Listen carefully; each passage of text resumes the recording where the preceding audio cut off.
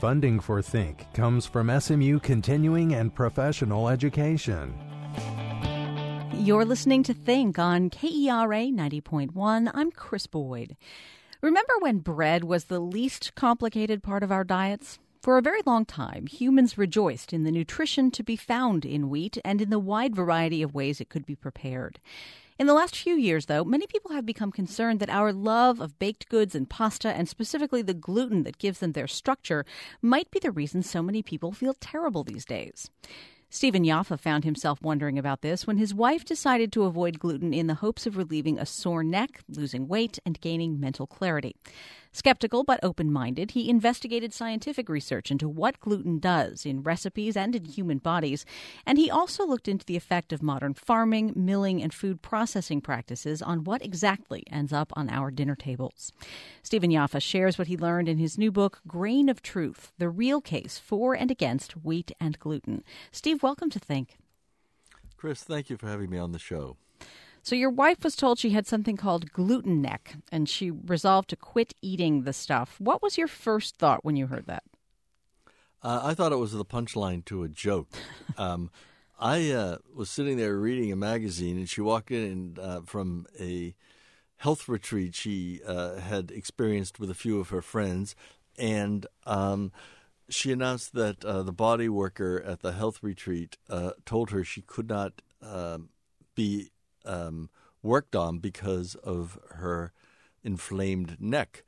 And I was waiting for the rest of the joke, but there wasn't any, and she was very serious. The next thing I knew, she was emptying out our cupboards of everything that had gluten in it, and I have to tell you that she and I both have an aversion to food fads and always have had. So this was a very unusual situation I found myself in because she was quite serious about it. And indeed, she ate nothing with gluten for at least 6 months. Did she notice a difference? No, she really didn't. What she noticed is, as I started to make my own sourdough bread, which we'll get into later in this conversation, a little bit more depth, perhaps. The only thing she noticed is that she had a longing for something that she couldn't eat, which she and I didn't talk about very much, and I didn't in any way try to persuade her. But I was doing my own at-home research by making my breads, and the aroma filled the house. So she basically noticed really no change physically, although she gave it her best shot. But she did notice that she developed this emotional angst based on the fact that she couldn't eat the bread I was making. There may be at least some people out there who have gotten the idea that they should be looking for gluten-free foods without actually being clear on what it is. So will you explain for us what is gluten? I will. I'll do it in a short form for sure. It is a combination of two proteins found in wheat, rye, and barley. The proteins are gliadin and glutenin, and they basically exist in the interior part of the seed, which is called the endosperm, which is really where all the refined white flour comes from. What does gluten do in breads and doughs, and why then are things made with gluten-free flour often so different in texture? What it does is create the air bubbles that get trapped. That's really escaping carbon dioxide released from yeast and lactic acid bacteria, or released from yeast in commercial breads, not that bacteria. And it traps those escaping gases because it's elastic and extensible both based on these two proteins, so that it really has the effect of a balloon. And when you cut into bread and notice all those air bubbles that make it wonderful and create the leavening that rises the bread in the oven, that's really what gluten is responsible for. And when you don't have that, you don't have that rise, which is why gluten-free products have no loft to them whatsoever if they happen to be breads. We'll talk about people who have medical issues with gluten in a minute, but how does a normal body digest gluten? What does the body do with it? Well, it depends on whose body it is, and this is an issue too, because everybody is built differently, as we know, and individuals have very different responses to gluten. Basically, it passes through your gut into your bloodstream. Like anything else, they break down these amino acids, and the question is, how much they are broken down. If they're not broken down sufficiently, they can cause inflammation. The most severe version of this, of course, is celiac disease. That's a genetic disease that really affects probably 0.9% of all of us, less than 1%. And everyone else who is sensitive or thinks they're sensitive to gluten but is not a celiac really doesn't have the same effect on the lining of the intestine that celiac disease does, where it destroys the villi, which are the small, feathery like elements in the sides of the intestine that absorb and pass through all the nutrients, and so it creates a huge amount of damage in our autoimmune system. So people with celiac disease, it's not simply that gluten makes them feel bad. It's actually doing damage and can cause them, if they don't figure it out and cut gluten from their diets, it can cause them to be malnourished. Not only malnourished, but also, it's an autoimmune disease, and so it really is the body attacking itself, and it really screws up the immune reaction to all sorts of different, and creates all sorts of different debilitating issues. Aching joints, and it goes from there. So it is really quite a brutal disease, as anybody who's listening to this, including, by the way, enormous bouts of fatigue that make even climbing up a stairs an exhausting experience for some people. So anyone in your audience who has celiac disease can really respond to this really more effectively than I can in terms of what it does. But I've met a lot of celiacs doing my research, and there is a real toll, unfortunately, that gluten takes on this very small percentage of us. You mentioned that celiac is a genetic disease, but it's not necessarily something that presents from birth. It can develop really at any age. Is that right? Yes, that's a very good point. And a lot of people who are genetically disposed to celiac disease go through life quite fine and never really contract it. On the other hand, somebody with that same genetic disposition will one day eat a bagel or something like that, and it will respond in terms of triggering this autoimmune system where the body really attacks itself, and from that point on, they cannot eat any gluten whatsoever. So where this starts to get a little more confusing is when we look at people who have gluten intolerance, but they don't have the antibodies that indicate celiac disease. How common is that intolerance, and how would we know if we had that? That's a good question. The best clinical evidence on that, which is a research program conducted over many years at the University of Maryland by Dr. Alicio Fasano, one of the leading celiac physicians in this country, indicates that at most 6% of us self-report symptoms that are similar to what celiacs report, with the major difference that the villi, that the issues dealing with celiacs that are so brutal are not part of that problem. Most non-celiacs who have any kind of issues will include bloating, achy joints, and fatigue. Those are really the three major symptoms. And there is a guy named a gastroenterologist in Australia named Peter Gibson who first reported from a test in which he found that non-celiac gluten sensitivity exists. He first attributed it to gluten and later went back and did a test that actually found there was a different cause for what he had first attributed to non-celiac gluten sensitivity. His view, when I talked to him, is that really maybe 1/2% of us actually have this kind of sensitivity. So to answer your question, the range is between 0.5% and probably 6% at the top. All right, well, let's set those people aside. We're very sorry that they experience these extremely uncomfortable or even dangerous symptoms. But for the rest of us, how after thousands of years of human culture, like extolling the delights of bread, has this backlash developed against eating wheat among people who do not have a documented medical condition? Well, if we could answer that, we would both be really rich because we would be able to predict the next great fad. Right. And we really can't. Things go viral, particularly in the universe we live in right now, where media is saturated and social media has, the speed greater than the speed of light.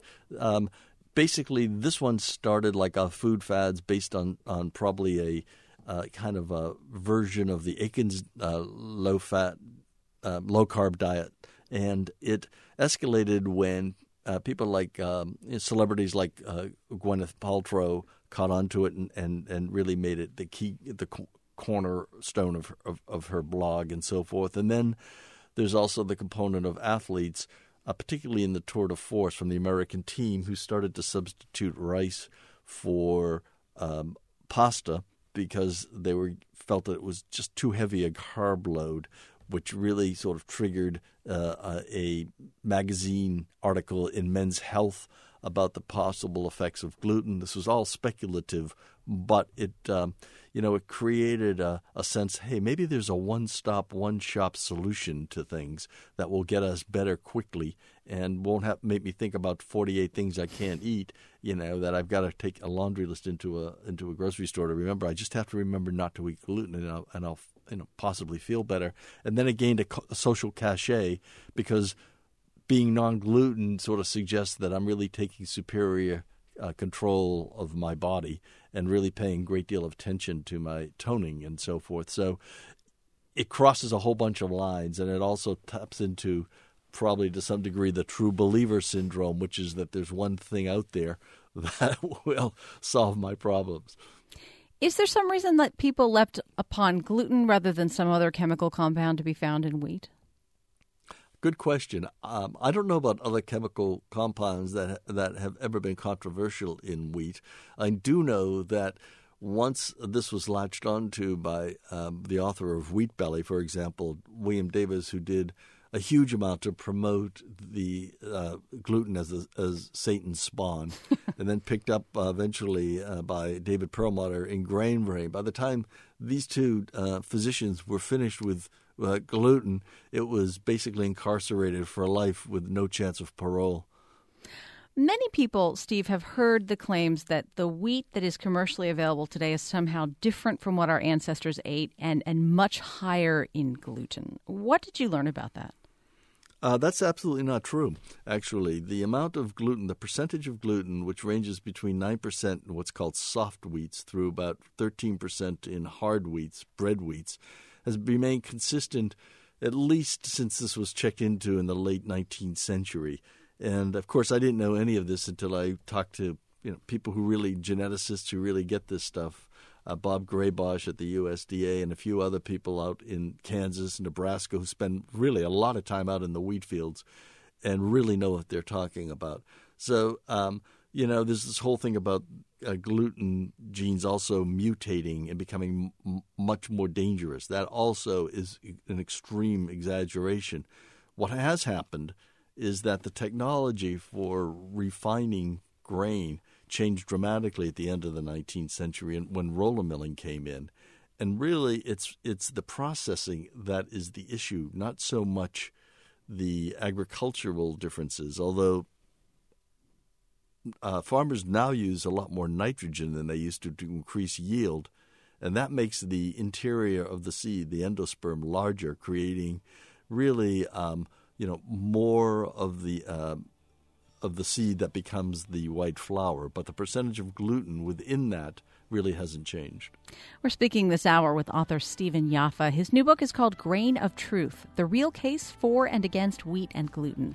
You can be part of the conversation by calling 1-800-933-5372. You can email think@kera.org or find me on Twitter @ChrisBoydThink.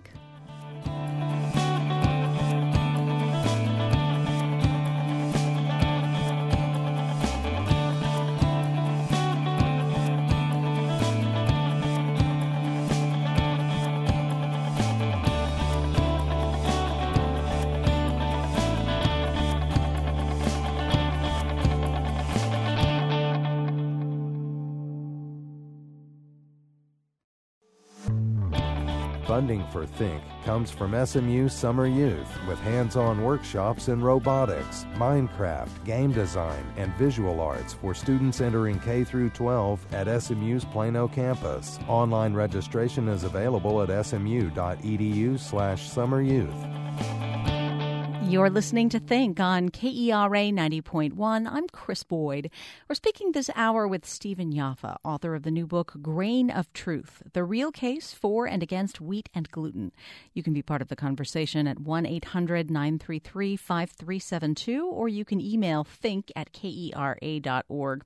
Okay, Steve, we're going to step back again for another one of my very basic questions. As people are familiar, a grain of wheat, a whole grain of wheat, looks nothing like, a bag of flour, what we find inside there. Talk a little bit about the structure of wheat grains and what has to be done to those grains in order to make something that we could bake a cake with.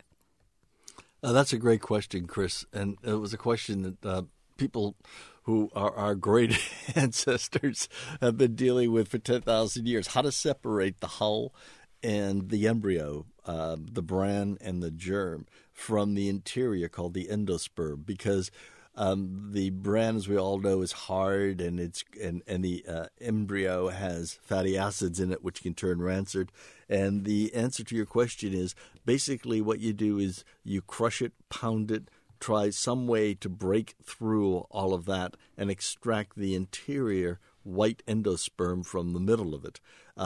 This was done from a variety of ways, and if you go back to Pompeii, you'll see that excavated, not only did they have 33 bakeries, they had what their version of milling was at that time, where they essentially kept churning these two stone discs in different directions, which crushed the seeds, and then they did a lot of manual labor to separate these things out. That changed in terms of whether hydraulic power could do the same thing, but essentially it was really all stone milling one way or another for centuries. Got more refined, and there's a way of blowing off the chaff and getting rid of the elements that that are really not part of the grain you want to keep. But nothing changed as dramatically as roller milling at the end of the 19th century, when technology came around to be able to extract the white interior, which becomes white flour, much more efficiently. And from that point on, by the way, that was invented by the guy, or actually the first factory was put into motion by the guy whose mill became General Mills. When that happened, the story of wheat and really changed dramatically, and it became possible for the middle class, for people with not a lot of money, even the lower classes now, to start eating bread that had a white interior and was much more palatable than in the past. Up until that point, white flour had always been an aristocratic commodity that was really only available to the upper classes, and the peasant breads were always the dark ones that had all sorts of little bits of bran and stuff in them that sometimes, created issues of cavities in your teeth, and was never, considered to be anything but pure sustenance. I was surprised to learn that there's no such thing, or at least not commercially available, as genetically modified flour. I assumed that wheat, like many other things that we eat in this country, had been genetically modified. No, there's no genetically modified wheat, and there's a very simple reason for that. No countries in Asia and Europe that are the main markets for our farmers will accept genetically modified wheat. And so there's really no impetus, because we sell a lot of our wheat both in Asia and in Europe. And genetically modified in this case, of course, means an external component has been added to the DNA. For example, Roundup Ready soy or Roundup Ready corn. Both of those commodities have about 80 to 90% genetically modified.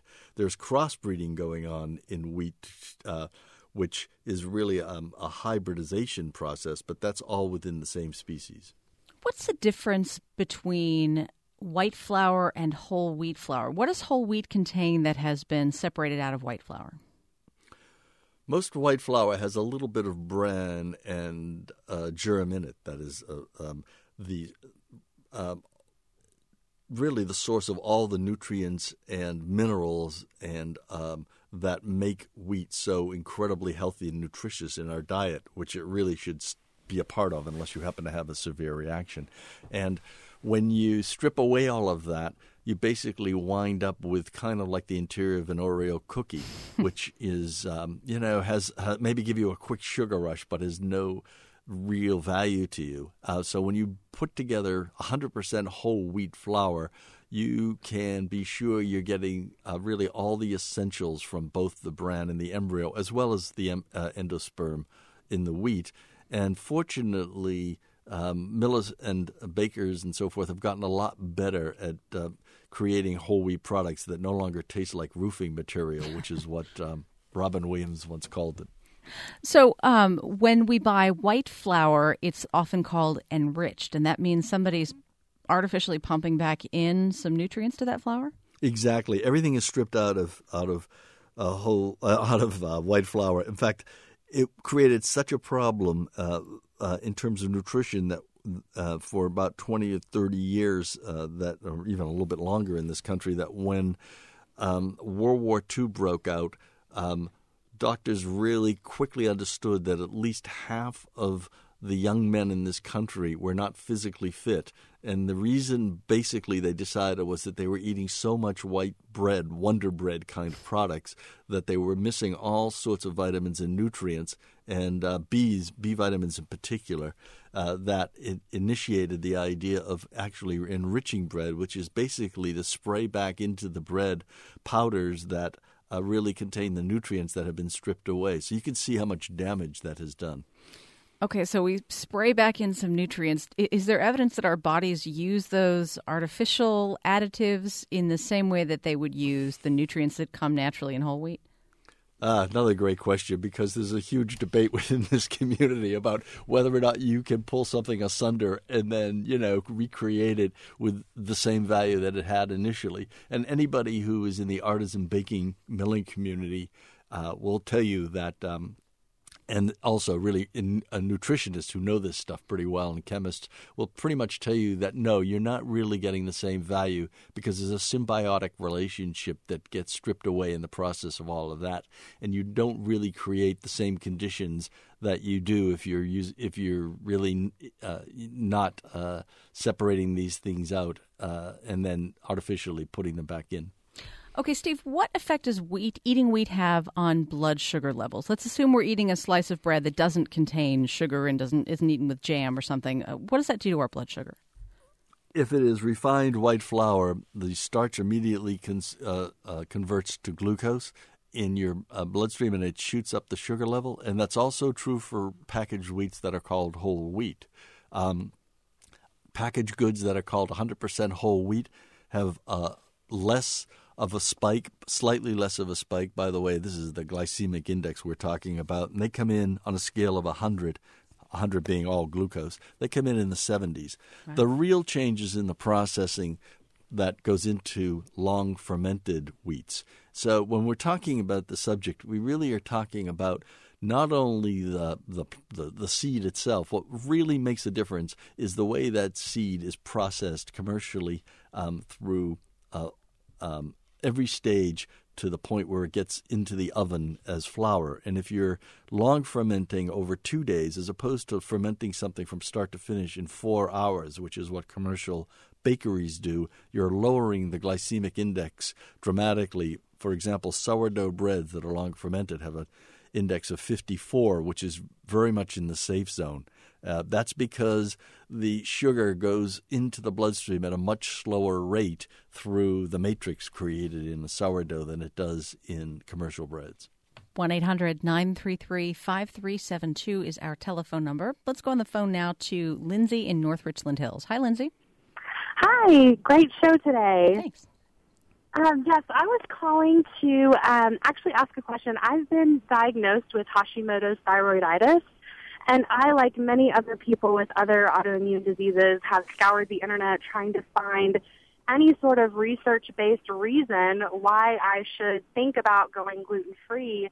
And after talking to many doctors, I just can't find a consensus. And before kind of falling into that lifestyle, I really want to kind of know the science behind why I'm choosing to do it. And so I'm just calling to see if you could comment on or speak to the effects of gluten on other autoimmune diseases other than celiac disease.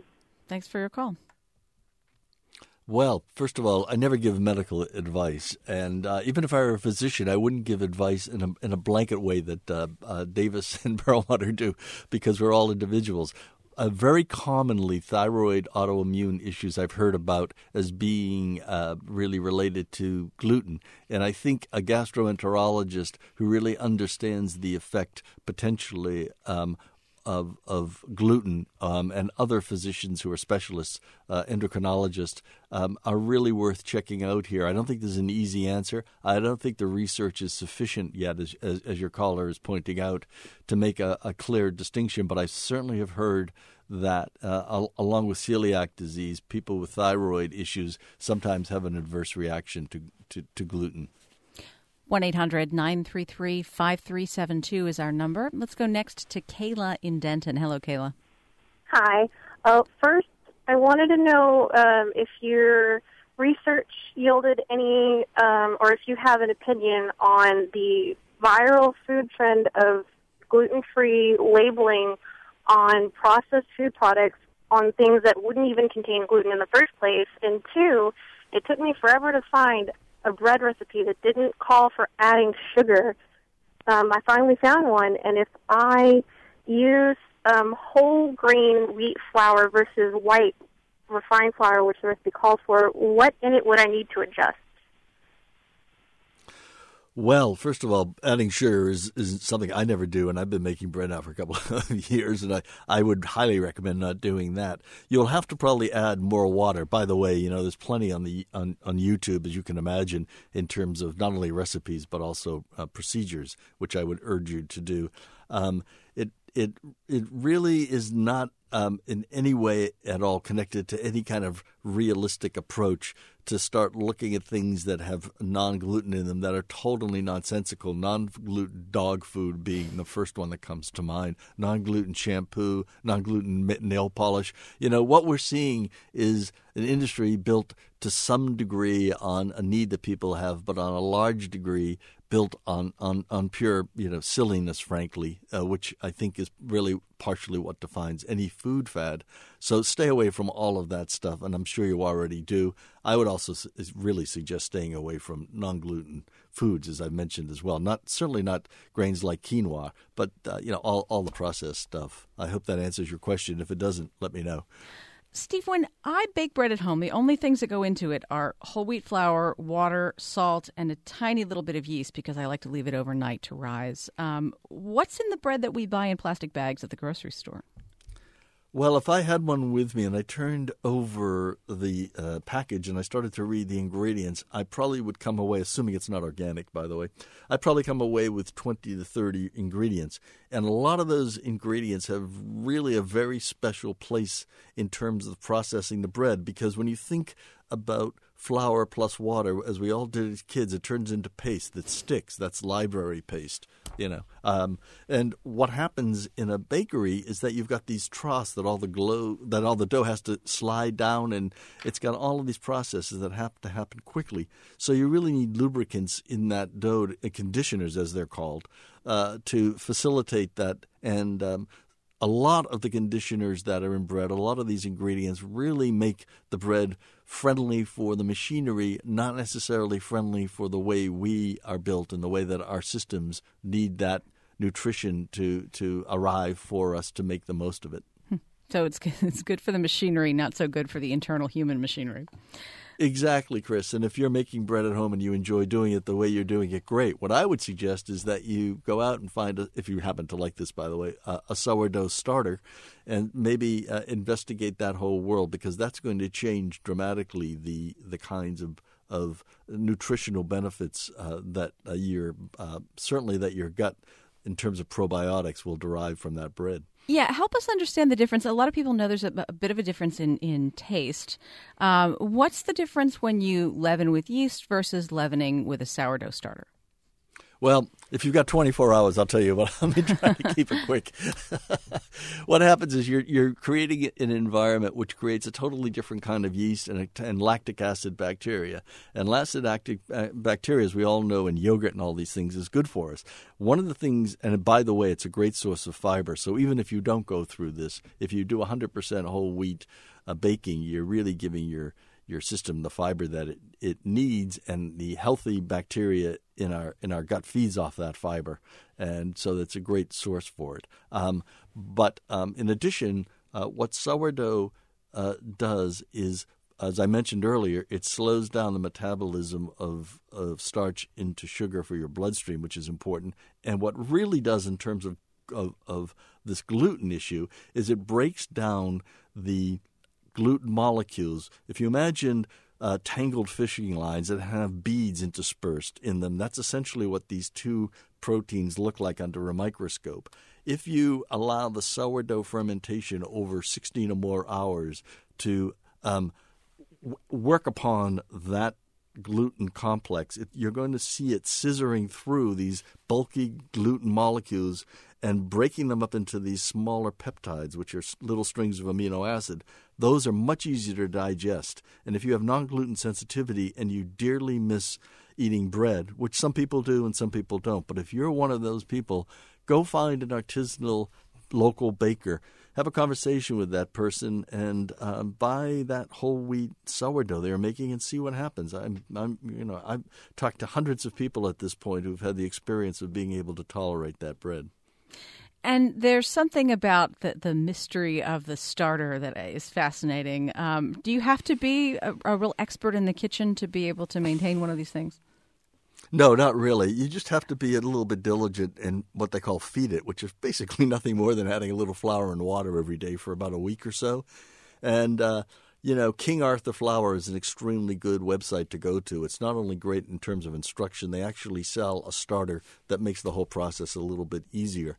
This can sound very intimidating. It can sound daunting and really, too much work. But when you do it, you find that it isn't really that.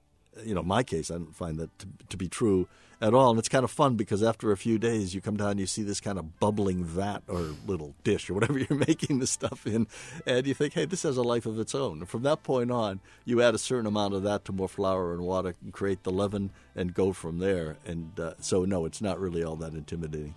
Author Stephen Yafa is my guest. His book is Grain of Truth, The Real Case For and Against Wheat and Gluten. We'll resume the conversation and take more of your calls and emails after the break. Our number is 1-800-933-5372. Email address think@kera.org.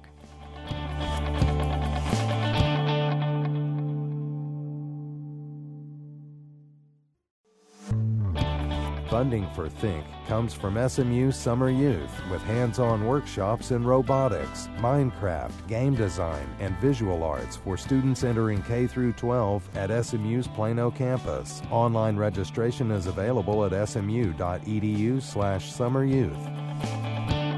You're listening to Think on KERA 90.1. I'm Chris Boyd. We're speaking this hour with author Stephen Yafa. His new book is Grain of Truth, The Real Case For and Against Wheat and Gluten. You can join the conversation at 1-800-933-5372, and that's where we find Sandy in Richardson. Hi, Sandy. Yes, I am delighted to have this subject being discussed so intelligently today. Oh, good.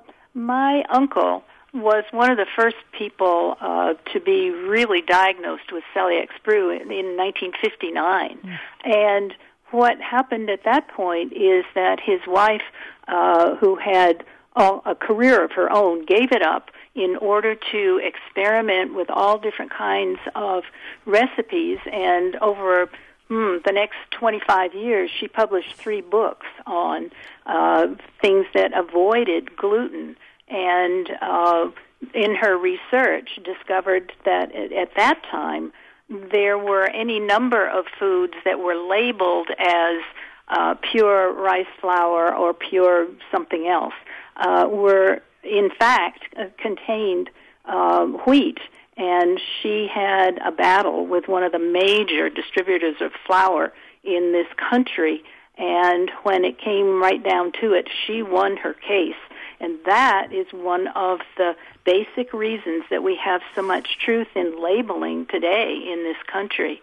But one of the things that's really good in her book, all of her books, unfortunately, are out of print, but there's a list of friends and foes that has all of the things that are commonly available, such as mustard and Worcestershire sauce and things that you would never think had gluten in them. And when you investigate, yeah, they do. Sandy, thank you so much for your call. That's a great point that she brings up, Steve, that, sometimes we see, gluten-free gummy bears and we roll our eyes, but there are some items that we wouldn't imagine have gluten that, in fact, do contain trace amounts.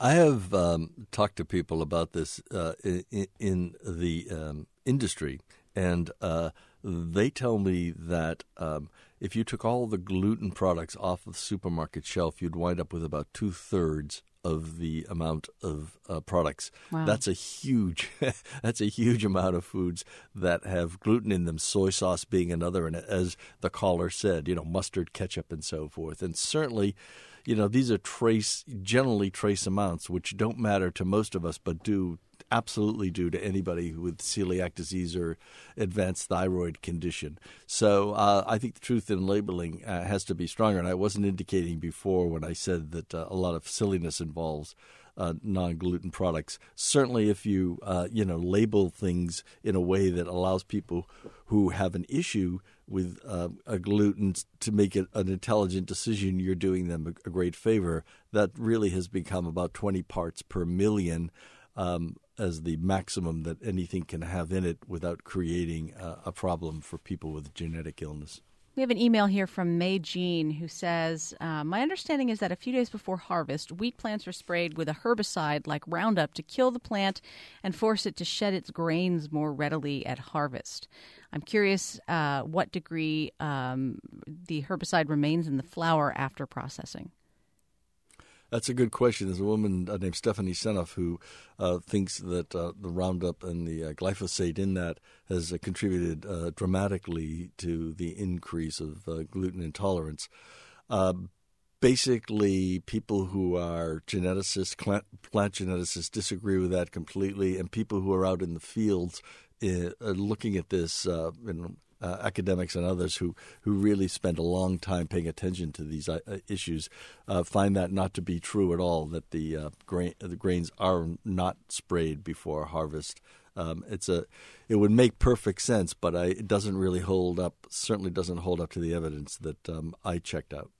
What happens to all the components of wheat that don't go into white flour but that are edible if you process them enough? Good question. In a commercial bakery or commercial milling operation like Horizon, which is ConAgra, it goes to animal feed. Animals get the best part of the wheat by far, and what we get is the leftovers, which essentially is the white flour that creates an issue for a lot of us. And certainly contributes to obesity. And by the way, I'm not a purist. I understand we eat white flour and various things, but the excessive amount of white flour in our diet is really brutal to our systems. 1-800-933-5372 is our number. Let's go to Julie in Fort Worth. Hi, Julie. Hi. Your email that you just read is basically touching on the reason for my call as well. I've seen, figures by the USDA documenting the volume of Roundup used on wheat and other plants at harvest, and as they've been dramatically increasing over the last 15 years, and a lot of the research does show that wheat is being soaked or treated with Roundup right before the harvest to, as the emailer said, to stimulate increased seed production and to also kill the weeds, to make it easier on the farmer to clear the field before after the harvest. But these increased amounts of glyphosate in the wheat could be a leading cause of a lot of the intestinal diseases that we're seeing now, the celiac disease and gluten intolerances and Crohn's disease and these types. And there is a likelihood that it's not the gluten per se that people are reacting to, but the glyphosate. Well, thanks so much for your call, Julie. Is there a way, Steve, that we can ensure, do we have to buy organic wheat to ensure that we don't have exposure to pesticides when we eat it? Yes, even if I would debate that and certainly would ask this person to email me, and I'll send her some information on that may change your mind a bit. But nevertheless, to answer your question directly, Chris, yes, absolutely, eat organic wheat. Good for you for 1,000 reasons, but one of them is that this glyphosate issue, if you're concerned at all about it, doesn't exist when you're eating organic wheats. People are concerned about wheat itself, and now there's this sense that there must be something really bad about it as, we struggle with obesity. I want to come back to something you said a few minutes ago, which is just like eating too much of it is bad for us. When wheat is really soft and palatable as it is with white flour refined products, it's just really easy to cram in a lot more than our bodies actually need, isn't it? It is, and when you eat a whole grain, basically what you're doing is eating the fiber that essentially is giving you satiation, which essentially is telling your system that you're full. So it's like all sorts of things. You can eat things that pretty much bypass those triggers that we have inside of us until one day you wake up and you weigh 30 pounds and you don't know how it got there, or you feel ill after you eat.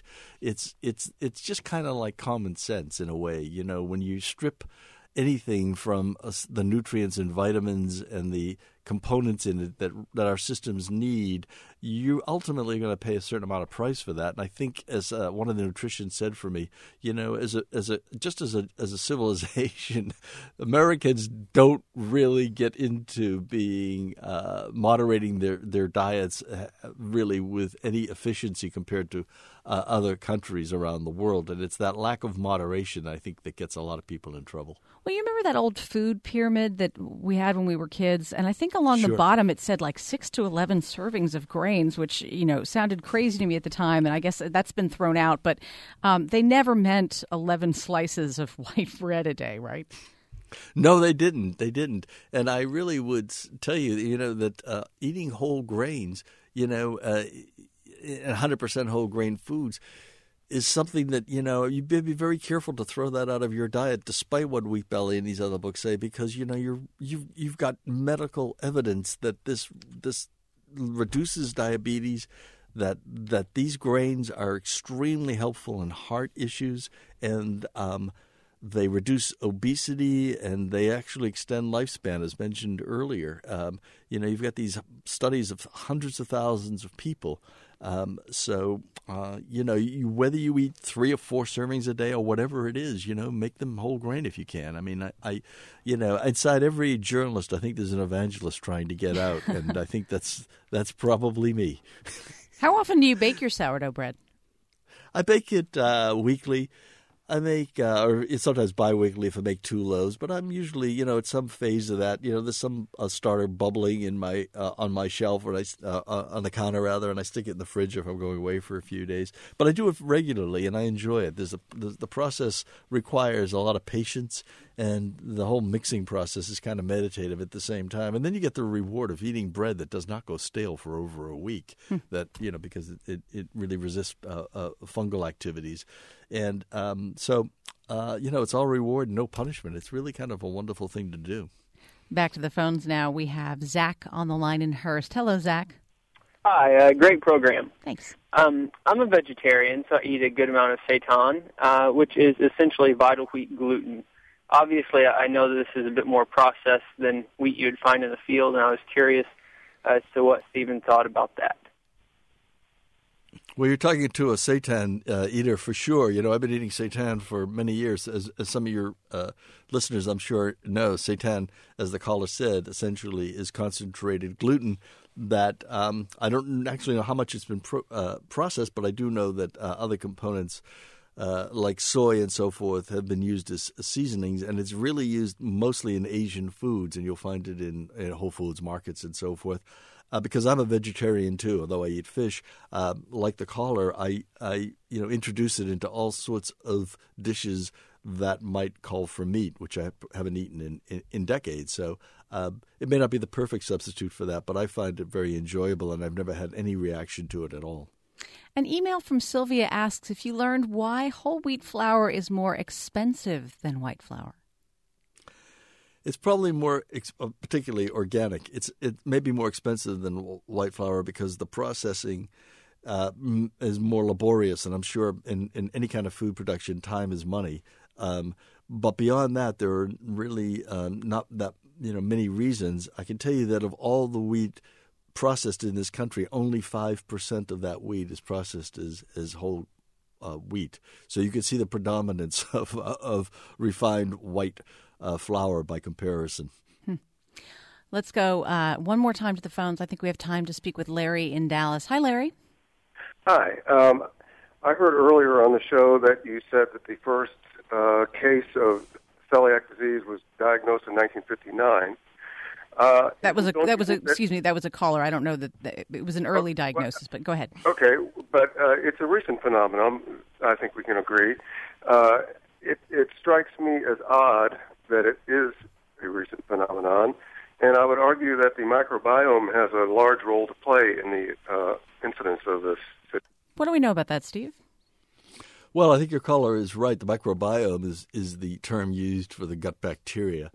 And I think, by the way, celiac disease has been around a long time. Certainly after World War II, the initial diagnosis for celiac disease became pretty much a factor that hadn't really been looked at that closely before.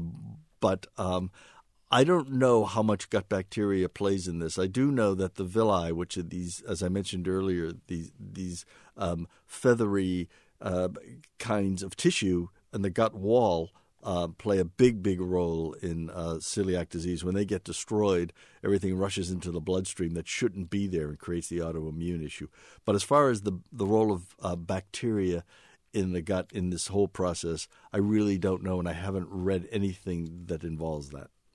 Having read, for purposes of research, some of the books and articles that have needlessly scared people away from gluten who don't have a biological sensitivity to it, how do they do it? Do those books simply tell half the story? Do they use bad science? Do they rely on studies that haven't been peer-reviewed? I would urge people who have that same question, I think a lot of people do, to take a look at my book because it requires, more than a sentence or two. But the answer is it's really a sin of omission, I think. You've got the whole issue of processing that is not dealt with sufficiently or even at all in these books. And processing is the culprit as well as the salvation. If you're willing to long ferment, you are really and sprout. You are really saving yourself from many of the issues that people who think they're celiac sensitive have. The new book by author Stephen Yafa is called Grain of Truth, The Real Case for and Against Wheat and Gluten. Stephen, it's been a really interesting hour. Thank you so much for making time for us. Chris, it was enjoyable for me, and I really appreciate the opportunity to talk to your listeners. Think is produced by Stephen Becker and engineered by Shelley Canavy. Lindsay Connect is associate producer with help on the phones today from Gus Contreras. Our executive producer is Jeff Whittington. You can find me on Twitter at Chris Boyd Think. If you want to send email to the show, that address is think@kera.org. Once again, I'm Chris Boyd. Thanks for listening and have a great day.